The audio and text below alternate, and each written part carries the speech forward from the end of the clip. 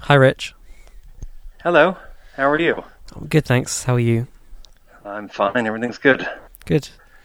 I thought a good place to start the interview would be to talk about, because obviously you do a lot of mixing and a lot of production as well. Then it'd be good to talk about the difference between mixing a project that you've worked on for a long time as the producer, maybe engineer, and mixing a project that you've come onto later as just the mixer. Well, I mean, to me, they're really different muscles that you're exercising in each case. Uh, when it's something that you're mixing that has come to you from another producer or an artist, my goal is really just to try to execute their vision as best as possible and to try to interpret their feelings and their mindset and their goals and their aesthetic and everything. Obviously, I have my own aesthetic that I want to bring to the project, and usually that's part of why someone wants me to be involved. But essentially, the goal is to try to figure out what pushes their buttons the most, and to try to accomplish that. Not a lot of people show up to mix sessions anymore, but when they do, I find it to be really helpful, even just for a day. They don't have to be there through the whole process because that's pretty boring for most people. But I think that even if there's a day where you can go through a few songs and get a vibe from them as to where their head's at, that is deeply informative. When I'm mixing something that I produced, that is just trying to execute the vision that I've had from the beginning of the project. Usually from the beginning of a production, even before we start, I try to have a pretty clear idea of what I want it to sound like when it's done. And so throughout the process, you're just trying to just move forward on every angle. And also when I'm mixing my own project, I'm still producing, so I'm still make some edits or changes or additional production things during the mix process. Whereas if I'm mixing someone else's record, I won't really do that unless they ask me to. I know when mixing, you quite often have to make kind of judgments about what's the most important thing, and you were saying that people quite often hire you for your aesthetic. What are the things that are quite often in the forefront of your mind in terms of a mix, like things like prioritizing depth or the low end or things like that? Yeah, I mean, it usually kind of goes in stages. The first stage of getting a mix together is you listen to the reference mix and try to figure out how that relates to the tracks that you're given. Sometimes you just push up the tracks and they sound pretty close to the reference mix, and sometimes they're quite far off, and you just need to assess to make sure all the parts are there. Because quite often somebody will, nowadays, producers are using every kind of format available to them with quite a wide variety of things. So usually things are bounced down, and then I mix in Pro Tools, so they're sort of bounced out, and oftentimes something goes missing. So I have a prep done beforehand where a lot of that stuff is looked at, but sometimes you catch something that isn't caught until. So at any rate, you want to make sure that all the parts are there, and then. I spent a lot of time looking at not just the bottom end, but like the upper bottom end. That's where you have the sort of the bottom, or kind of like where the top of, it's hard to explain, but like the top of the low end of like the bass drum or the 808 or the subsynth is a sort of clashing with the bottom end of, say, a piano or a guitar, or even sometimes a vocal, depending upon who's singing. That area to me is rife with competition. So I'm always going in there and trying to figure out how to place everything so that you're still getting the size of the instrument, but you're clearing out some space there so you don't have a lot of things rubbing against each other. The depth is part of the process that usually comes a little bit later once I sort of make sure that all of the parts are fitting together properly, and then you start thinking more creatively about where you want things to be, which ones are in the front and which ones are in the back. But most of the time I'm thinking about vocal and drums almost throughout the whole process, from the beginning to the end. Those are the two things I really focused on. I had some questions kind of around that. On the Sigur Rós record you worked on, obviously they're kind of well known for using a lot of reverb and space. Was there any particular ways that you had to kind of translate that onto the record? That was a pretty complicated album to mix, partly because their process is not one. They're not much of an analytical group of people. They tend to work only in the realm of ideas and about trying to make sure those ideas are coming forward, but as far as if something's not working, there's not a lot of analysis to figure out what the issue is. And that extends from the beginning of the recording process to the end. So by the time that you're mixing, there's a lot of ideas being thrown around, and you're just trying to make them fit as best as you can. So there was a great deal of processing on the vocal added during the mixing process. I have a Kima, which is this box that's often used in post-production. I've had it for quite a long time, and it's sort of like Reaktor in that it runs modules that you can use to process audio or make synths out of, but all the processing happens in an external device, and the language is written by this company. So it's sort of an oddball piece. Well, because I like to use it because of that. It doesn't sound like anything else. And when I showed that to Yonzi, he started running his vocal through it in the B room like for days on end, and would bring them back into the mix. And so it was quite complicated because I really wanted his vocal to sound clear, and he really wanted it to be veiled and quite affected. And the drums were recorded in their studio in Iceland, that's basically like an emptied out swimming pool. And so there was a lot of reverb on the drums just naturally occurring. And it was a bit of a battle to kind of create some sort of definition in there. And I'm not sure how much definition they really desire in their music on that record. You know what I mean? Also on that record, there's quite a kind of modern use of low end mixed with a lot of kind of traditional instruments. Did you have any particular ways to balance those two things? I think that's just the way that I would normally do it, and that I mostly listen to I listen to a lot of hip hop and have for pretty much my whole life. So I'm always interested in presenting the low end in kind of modern, deep, foundational way. And I don't know if there's any particular tricks to that. It's just the way you feel about something and what you choose to prioritize. Do you have any favorite piece of equipment to work with that low end or get that low end when it isn't there? I mean, I can't remember what I would have used on that record because that was a little bit ago. I was probably just using SSL EQ and a bit of EQ on the bus. There's a lot of on that record, I think there was a lot of 50 hertz being boosts. I had a TG curve bender across the bus. And back then I was boosting maybe 5 or 6 dB at 50.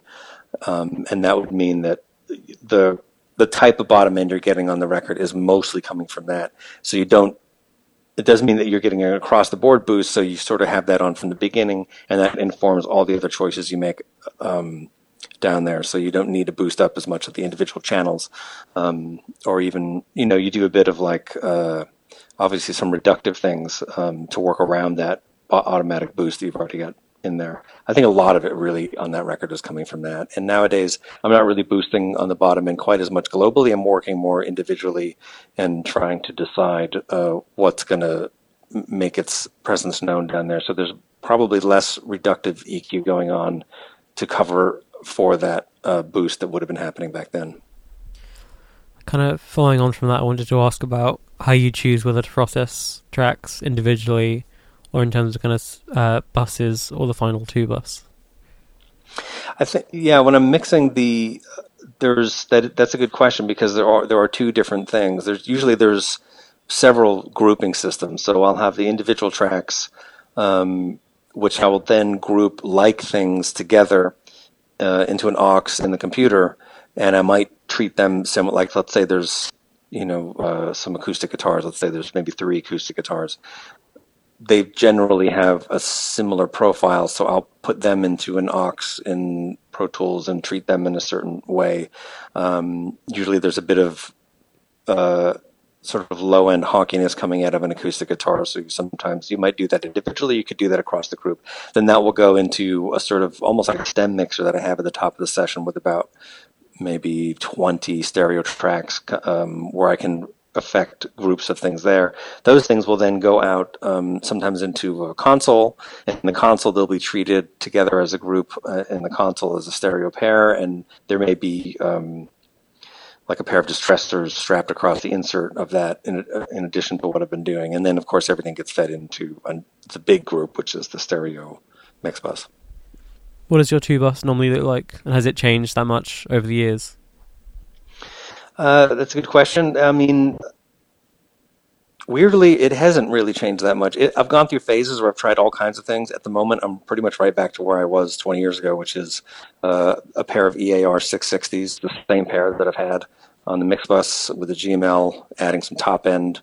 Sometimes I'll pop in the curve bender for a bit of bottom end. I guess the difference is now is that I'll probably be running like, maybe 3 or 4 or 5 different plugins across the mix bus as well. Some for spatialization, some just to tighten things up a little bit. But the overall sound of the record might be coming from the 660s. What are your favorite spatial effects to use on the master? I mean, sometimes you can. To be honest, one of the spatial effect that I use the most is Acoustica, which is a sort of strange plug-in manufacturer. All their plugins seem to take up a huge amount of resources on your computer, but they sound really good. They have a version of the SSL G compressor called Sand, I think it's called, and I don't really use that for any compression at all. But as soon as you pop it in, it takes the edges and pushes them out further. So for me, I'm using things like that for spatialization, not necessarily putting on a global widener at that point. I'll use NewGen, I think it's called Stereoizer, all throughout the individual tracks to widen things out, and a few other pieces as well. But on the mix bus, I only will use something like that, which is not going to cause phase issues. Do you use parallel processing much? It kind of goes in waves. I mean, the drums, I'll use a fair bit of stereo parallel processing. Vocals, I almost always have a 33609 being paralleled off of the vocal bus. And the vocals will also then go through a pair of Magic Death Eye compressors, hardware units, as well as sometimes like an Avalon EQ or something like that. So there's distressors are often being paralleled off of, say, guitars, maybe synths. I mostly tend to use hardware units for parallel and in the box because plugins often have a mix knob on them. There's less of a need for me to run an aux as a parallel when you can just simply slap something on. You can route all your whatever is keyboards into an aux and then just globally process them with your wet dry right there. Usually it's hardware units running the parallels. Do you ever do any mixing entirely in the box? I've tried it a few times, and I've never been that satisfied with the results. So, I mean, obviously some people have found a way to make that work really well. For me, it's never quite worked. The closest I've come is mixing almost completely in the box, but with I'll use an Equinox summing mixer, or right now I'm using the Rupert Neve centerpiece, or that's probably the closest I've come. But even in those cases, to feel more comfortable, I always work in some outwork here. I know you've mixed some live albums as well. Are there any kind of big differences mixing live albums compared to studio albums, and kind of any things that you wouldn't expect would be an issue but turned out to be? Yeah, live albums, I've mixed a couple things, and it's all about trying to control. You don't have the original recording often isn't controlled very well. Because you're in a space you have no control over, and you don't really have that much control over what's going on stage because they're performing for an audience. So by the time it gets to the point where you're mixing it, you're basically trying to take control of the situation and put it into a studio environment as best as you can. So there's just tons of reductive work going on. I think that one of the surprising things is that oftentimes it's almost impossible to get an audience to sound great from the live recording. So what you'll do is, whether it's in the middle of a song or whether it's at the end of a song, sometimes the band is still playing while the crowd is cheering. So if you just turn up the audience mics, you're just adding reverb to the performers on stage. So you'll just take a chunk of crowd noise from another section of the concert and try to work it in to augment what's naturally occurring there. I find that happens quite a lot. And then sometimes, you try not to have players like redo a spot, but occasionally you might have to have somebody drop in on something if there was something happening in the live concert that was maybe out of tune, or the performer's not playing in this section because they're doing something else for the album. If you don't have that visual component, you need to deal with that. When you're producing or engineering an album, do you prefer to record live or do it more kind of sort of track by track? I sometimes I'll have the whole band play just to try to get some excitement, but it's never. My goal of the production in the end is oftentimes to have the band sound perhaps better than they do when they're just playing together live in a room. And so what we'll end up doing is maybe everyone will play together, and then if, let's say, we're trying to get drum tracks, then we will just basically take the backing tracks of the other players and then just have the drummer play along to that. Sometimes we'll create demos, like pretty detailed demos before we go in to record basics, and sometimes we'll just overdub onto that. So there's not, there are times, or for example, if you're trying to figure out the direction of a song, like last year I was producing Death Cab for Cutie, and they were in my studio, and there were a couple songs where we felt like the original direction that we had in mind wasn't quite working, and so then I would just have everyone play live.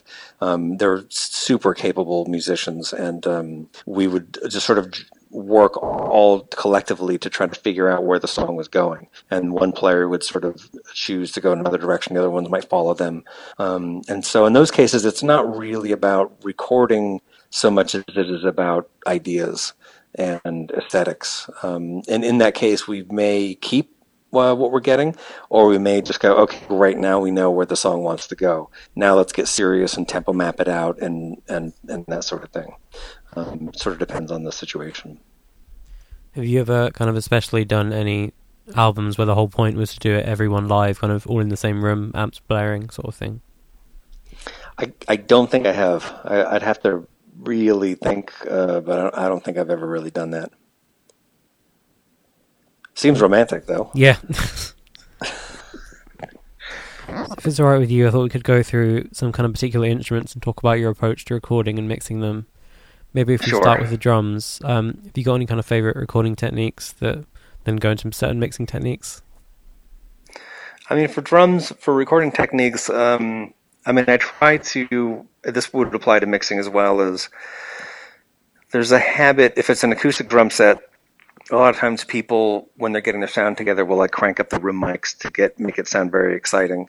I prefer to try to get the sound to be as great as possible without having to rely on your room mics. So I will probably just spend a while making sure everything has impact. And the most important thing when tracking acoustic drums are the phase relationships between the different microphones you're using. Because if you just throw things up and you're not paying attention, then if one of the microphones, even maybe if the studio wiring is wrong or who knows, there could be a phase relationship that's flipped. It could be an issue with so that would be a technical phase issue. Then there could be a user phase issue when you have your overhead mics on top of a drum set.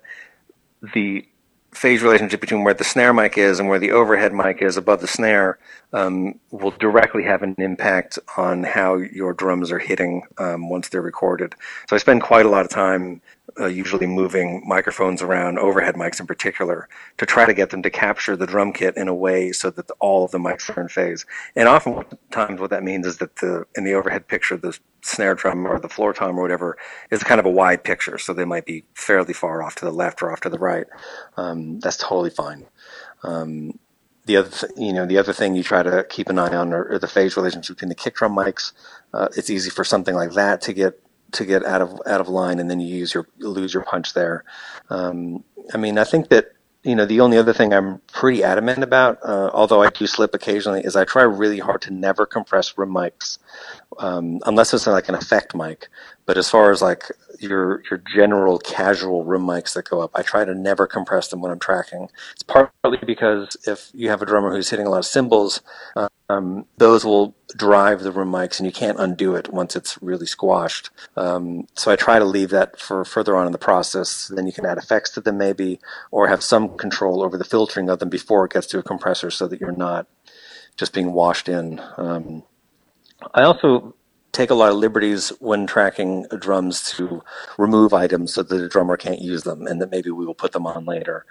One of the things that on the Biffy Clyro album Ellipsis, there was a song called Wolves of Winter, and this is the first song that I think we did some pre-production, but then the first song we actually recorded was Wolves of Winter. But the process that I did for that was kind of different for them, which was basically we did a bunch of takes with the band playing, and then I comped the drums and took the kick drum and derived MIDI notes from it, took the MIDI notes and triggered my Fairlight to play the kick drum, because I really wanted this kind of like super clean with a particular kind of phase to it, kick drum playing that was coming out of my Fairlight. And so we basically sequenced the kick drum then off of his comped live performance, and then I sent Ben back out there with no cymbals and no kick drum to play the song down. And he was like, he was not pleased, because it's pretty awkward to play a complicated song like that with half your drum set removed. But it worked out great. And so to me, it's all, anything's game at that point. Obviously, it varies kind of project by project, but do you have any kind of go-to mics or techniques for recording drums?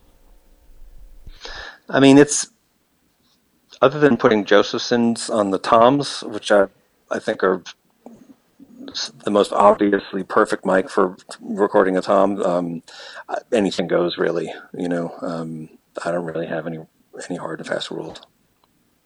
Maybe if you move on to electric guitar, could you talk about kind of your favorite ways to record and process them? Again, it's a similar conversation there, in that you want to try to make sure that the mics, if you're doing multi-miking, are as in phase as possible.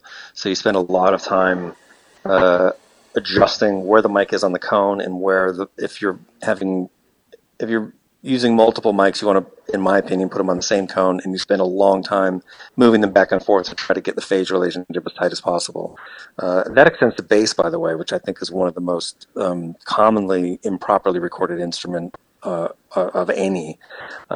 Very rarely does something come in where the bass is like recorded tight and in phase.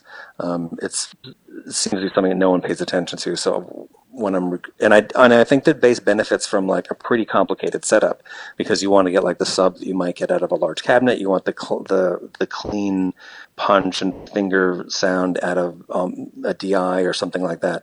So you spend a long time trying to line everything up so that you're getting the most direct impact possible. And the same goes for guitars. I'm much more interested in phase relationships on guitars than I am in microphones. There's all kinds of mics you can use, and they'll all sound great so long as they're in phase. And the amp selection also dictates what sort of microphones you're going to use. There might be some where there's so much mid-range coming out that you can't use a condenser, and you're just going to use some sort of like ham-fisted dynamic mics, and that'll work out great. And then sometimes you have a player who's doing something more nuanced with a little more depth, and you're going to try to put large diaphragm condensers on there to try to pick up that nuance. I did a record with Of Monsters and Men in Iceland this past winter, and the guitar player plays with a great deal of sort of complex sounds, and what ended up sounding the best was actually, we were going through a pretty large Marshall setup, and we went through a one of those devices that goes on, you take the speaker out of the head, and it puts a load on the speaker out and also gives you a volume so that you can turn down the speaker. Because if you've ever plugged into like a 50 or 100 watt Marshall head, they're unbearably loud. So we would go into that and then turn the volume down, and then I put a Rupert Neve large diaphragm condenser mic, like I'd say like 2 or 3 feet from the cabinet, like right in front of the cone. It sounded amazing. It sounded like you were standing in front of the amp. And it felt really detailed and complex in a way that we wouldn't have gotten if we had just your standard sort of like dynamics close mic'd onto the cabinet. Do you have any particular favorite compressors and EQs for electric guitar? I mean, I generally use Neve 1073s. And compressors, sometimes it's like an 1176, sometimes it's a distressor, sometimes it's nothing. It really depends on the part. If it's somebody who's playing through a lot of gain, the amp does a lot of the compression for you, so there's no need to step on the amp after that. I try to basically present a guitar so that when it's coming out of the speaker after the console, it should sound as close as possible as it does when you're standing in front of the amp. So a lot of people tend to, when they record guitar, step on it and try to control it with all kinds of EQ and compressors. I'm not really into that kind of thing. I want the guitar to sound raw, and I want it to sound like it as close as the experience is when you're standing in front of it. Of course, the recorded sound of anything, guitar in particular, it pales in comparison to actually how anything sounds. I think we're still in some kind of infancy stage of recording. We can't even capture someone speaking where it sounds like how they actually sound. So I tend not to do that much processing onto guitars. Drums, in the end, I'll process a fair bit of, and I generally like processing a lot of stuff. But I'll process guitars using pedals and all kinds of crazy stuff on the way in. But as far as capturing the sound at that point, I try to make it just sound like you're standing in front of it. With drums, are you generally trying to get most of the sound from the overheads, or using those more just as kind of cymbal mics? It really depends. Sometimes you're using them as just cymbal mics. Sometimes if the drummer is hitting the cymbals so much that the overheads are not picking up enough of a kit sound, and they're just getting washed out, I'll actually just close mic all the cymbals and get rid of the overheads entirely. But generally, it's they're kind of like an overall kit sound in some cymbals. The cymbals tend to make their way into your track no matter what you do. So they're just for like an overall kind of picture type of thing. And then the individual drums are processed fairly heavily down the line anyway. If we move on to vocals, do you have any favorite kind of techniques or mics that you normally go to first?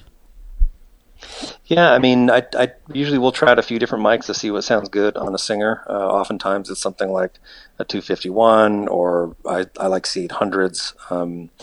And sometimes it's a 47. It really depends on the singer and what you have on hand. Oftentimes I've been using SM7s, and they can sound really good as well. And then it's a pretty standard vocal chain, 1073 into 1176. And you're just trying to sort of capture it without getting in the way too much.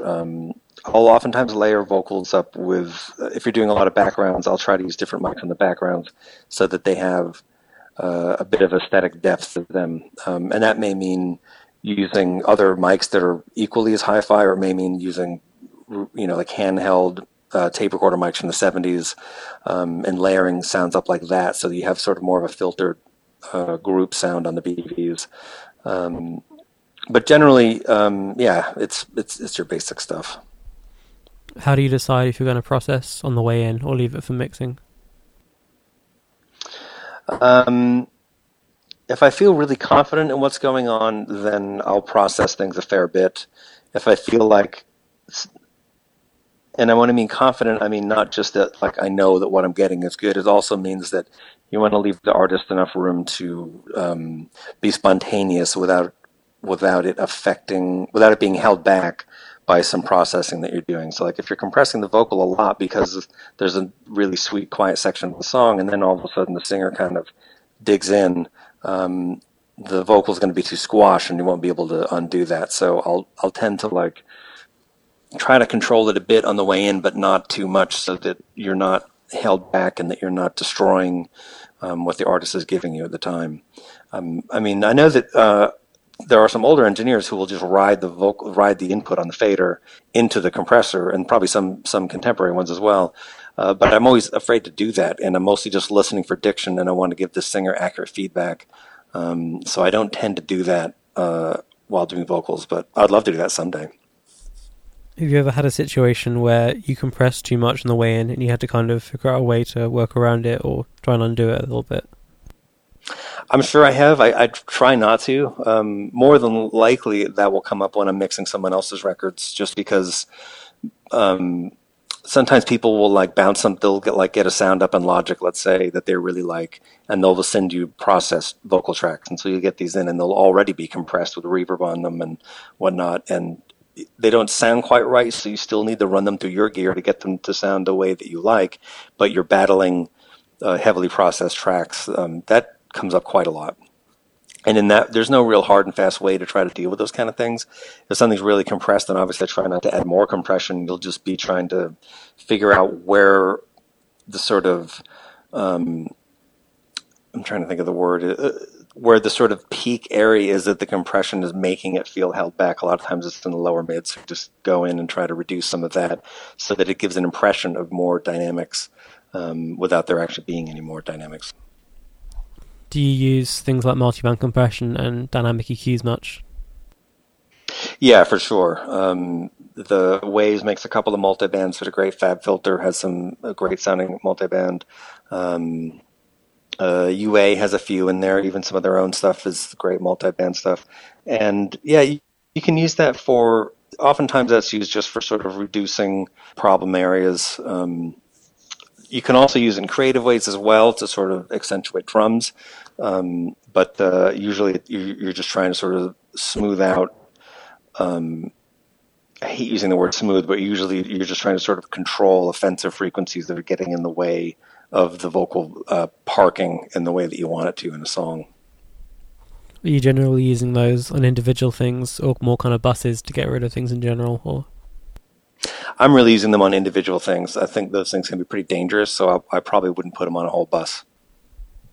have you never kind of used them on the two bus at the end, really? I wouldn't do that. I'm sure there are people that are getting great results doing it, but for me, I wouldn't do that. I'm sure I probably tried it at some point, but it's not anything that I would do. Moving on to acoustic guitar, have you got any favourite kind of recording techniques and processing that you do? Acoustic, I think, is actually kind of tricky to record. It's partly because each guitar sounds so different, and the microphone on an acoustic can pick up something completely different. It's moved to an inch left, right, up, or down. So I try to use only one mic. Sometimes there'll be two mics right next to each other. Sometimes there's like a vintage Sennheiser condenser, and sometimes it's a large diaphragm 67 or something like that. Sort of depends on what's on hand and what sounds good. I don't really have any hard and fast rules there, other than you just try to find a great sounding mic that matches up with the part. It also depends on the song. Like if it's a vocal and an acoustic, then the acoustic needs to have a certain amount of size, because the acoustic is basically taking up the space of the band. So you may put like an M49 on it and U47 on the vocal or something, so that each thing is presenting like a great deal of size in the track. Whereas if it's just like a rhythm acoustic that's a background accompaniment, you don't want that to have a lot of size. You want it to have a lot of sort of strident right hand pick rhythm happening, and then you'll use usually like a pencil condenser on it, so that you're really just mostly getting that and not worrying about picking up a lot of the body. Do you do any mid-side processing in your mixing? Not that often. I can't say that I really do. I mean, occasionally I'll do that on certain instruments or keyboard tracks or something, but I wouldn't do that across the whole mix. That'd be something maybe I should spend more time learning about, but I never really have, and so I just haven't. I think lastly, moving on to piano, do you have any favourite kind of techniques for processing and recording them in terms of like upright and grand and anything really? Yeah, I mean, I've spent a lot of time recording grand pianos over my time, and I generally like a pair of C12s pretty tight onto the hammers, and that way you're getting the most impact possible. I mean, the piano never sounds as better than it does when you're sitting in front of it playing it. So as much as you can get that kind of feeling, to me, that's what you want, particularly if you're dealing with piano that's going to be in a track where it's competing with bass and drums and a bunch of other stuff. You're going to want the impact of where the hammers are hitting the strings. I've often found if tracks are getting really dense, we found this out with Muse on a couple of records, that like the acoustic piano just can't cut through. No matter how much you're EQing, it always sounds a little sort of veiled, and doesn't have as much personality. So sometimes we'll just use a sampled piano and like Keyscape or something like that, and it sounds great in the track, and it's really even, and the attack is always there, and it cuts through really well. So sometimes we'll do that. For uprights, it's great to have some small pencil condensers. You can put them over the hammers. You can put them behind the piano. I think with uprights you can get really creative, because you wouldn't be going to an upright in the first place unless the goal was to do something kind of creative with the part anyway. So you could do all kinds of things, room mics, whatever. Sort of anything goes. I mean, and I've done some of that stuff on the grand piano. I went through phases where I was really into treated piano, or what people call prepared piano, where you sort of drape things over the strings themselves, so that when the hammers hit them, they sort of make kind of a buzzing sound. There's an artist named Kelly Moran, whom I'm a huge fan of. She's on Warp, and all of her recordings are prepared piano. They're just incredible. And to me, those recordings are kind of amazing, because she's going up and down the fingerboard and every note is completely even. It's very difficult to do that. When I worked for Philip Glass, that was something we would spend quite a long time on, just moving microphones around to try to make sure that every note up and down the instrument was being presented in an even fashion. With like rock tracks, people tend to play in one sort of position on the piano, so it doesn't matter as much. But yeah, I mean, I think the piano is kind of a world in itself. That you can do all kinds of things. You just got to make sure you get the basic elements to be presented forward. Thinking about Philip Glass, especially with working with kind of more experimental musicians, are there anything that kind of in your memory stand out as really weird techniques that you use in sessions, or things that you kind of never saw yourself doing but you ended up having to do in a session?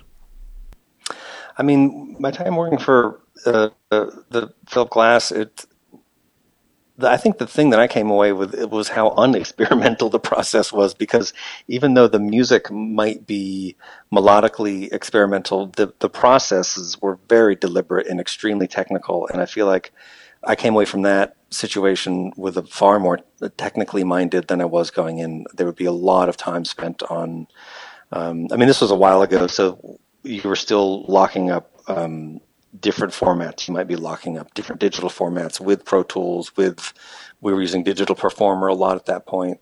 And everything was very deliberate before the session started. The things had to be all tempo mapped out. And Phil's conductor, Michael Riesman, would do tempo maps by hand. He wouldn't use a click. So he would oftentimes just sit there and the click would be sort of assigned to one key on the keyboard, and he would go through and sort of tap out where the changes would be. And that was sort of his way of conducting, I guess, the score. And everything, of course, was written down on a score, so you're following along, even all the way through mixing. You're looking at a score, and Phil would be like, he'd point to the score and say, I'm not hearing that French horn there. And so I ended up being able to read scores pretty well, and that's something that still comes in handy if you have a string session or something like that. But I think that my main takeaway from that was that even though the musicians were experimental, the process was not. The process was very deliberate and technical in order to capture whatever it is that they're doing. Are there any recording sessions that come to mind where you did use kind of very experimental recording techniques? Yeah, I mean, I even today I try to do that as often as possible. It's hard for me to narrow down, one particular thing, because I'm trying to always do something that is maybe challenging for the session or challenging for the artist. It would be not a very good answer, but it's too hard for me to kind of narrow it down. I thought to finish off, it'd be nice to talk about maybe a little bit how you got your start in the kind of industry and what led you to do a lot of mixing as opposed to kind of other studio work. Yeah, I mean, I think that from a young age, I became addicted to music and just surrounded myself with it at all times. And even though I had an interest in other things as well, that was the kind of constant that was always there. And at one point, I remember coming across like My Life in the Bush of Ghosts, the Brian Eno, David Byrne record. And I also was into the Talking Heads at the time and noticed Brian Eno's name on Remain in Light as a producer. And that's the first time I sort of thought about like what that meant, and what that meant to a recording. And then I just sort of realized that I just wanted to spend all my time, in the studio and pursuing sounds and music and trying to contribute to in the same way that, the music has becomes sort of a partner in your life. I wanted to contribute to that being a partner in other people's lives. So it's really kind of all I ever wanted to do. And I went to Berklee School of Music, and I started working at a studio in Boston called Q Division, where I met John Bryan and some other folks whom I still keep in touch with. I haven't seen John in a minute, but there's other folks there I keep in touch with. And then moved to New York, started working at some hip-hop studios, ended up over at the Looking Glass, and that was I was a huge Philip Glass fan before I started working there, so that was pretty exciting for me. I felt like there was a certain point there. I was producing indie records in addition to working on Phil's music, and there was at some point where I just felt like I wanted to deliberately make sure that my mixing game was up to speed. And at that point, Phil's studio wasn't that busy. I mean, there were some heavy hitters rolling in there. David Bowie was working there a lot. We'd see him all the time. But I just had keys to this SSL studio that nobody was using a lot. So I would, when we weren't working on his stuff, I would just go in there and work and try to hone my craft, I guess. And then by the time I moved out to LA, I reconnected with John Bryan and we worked on Fiona Apple's second record.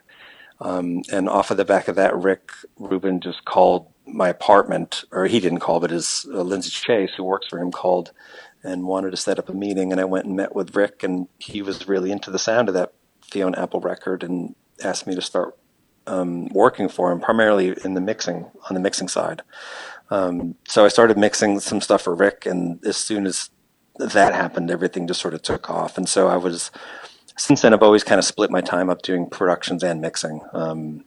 And it's good because after you mix for a long time, for me, I get kind of hungry to get back in the seat and be really creative on something again. And by the same token, like when I'm producing, you become sort of like a member of the group, and by the time you get the thing to the end, you just want to just chill out and have a good time mixing somebody else's handiwork. So I think the back and forth has been feels pretty rewarding for me. Thank you so much for speaking with me. Thank you. Yeah, this is wonderful.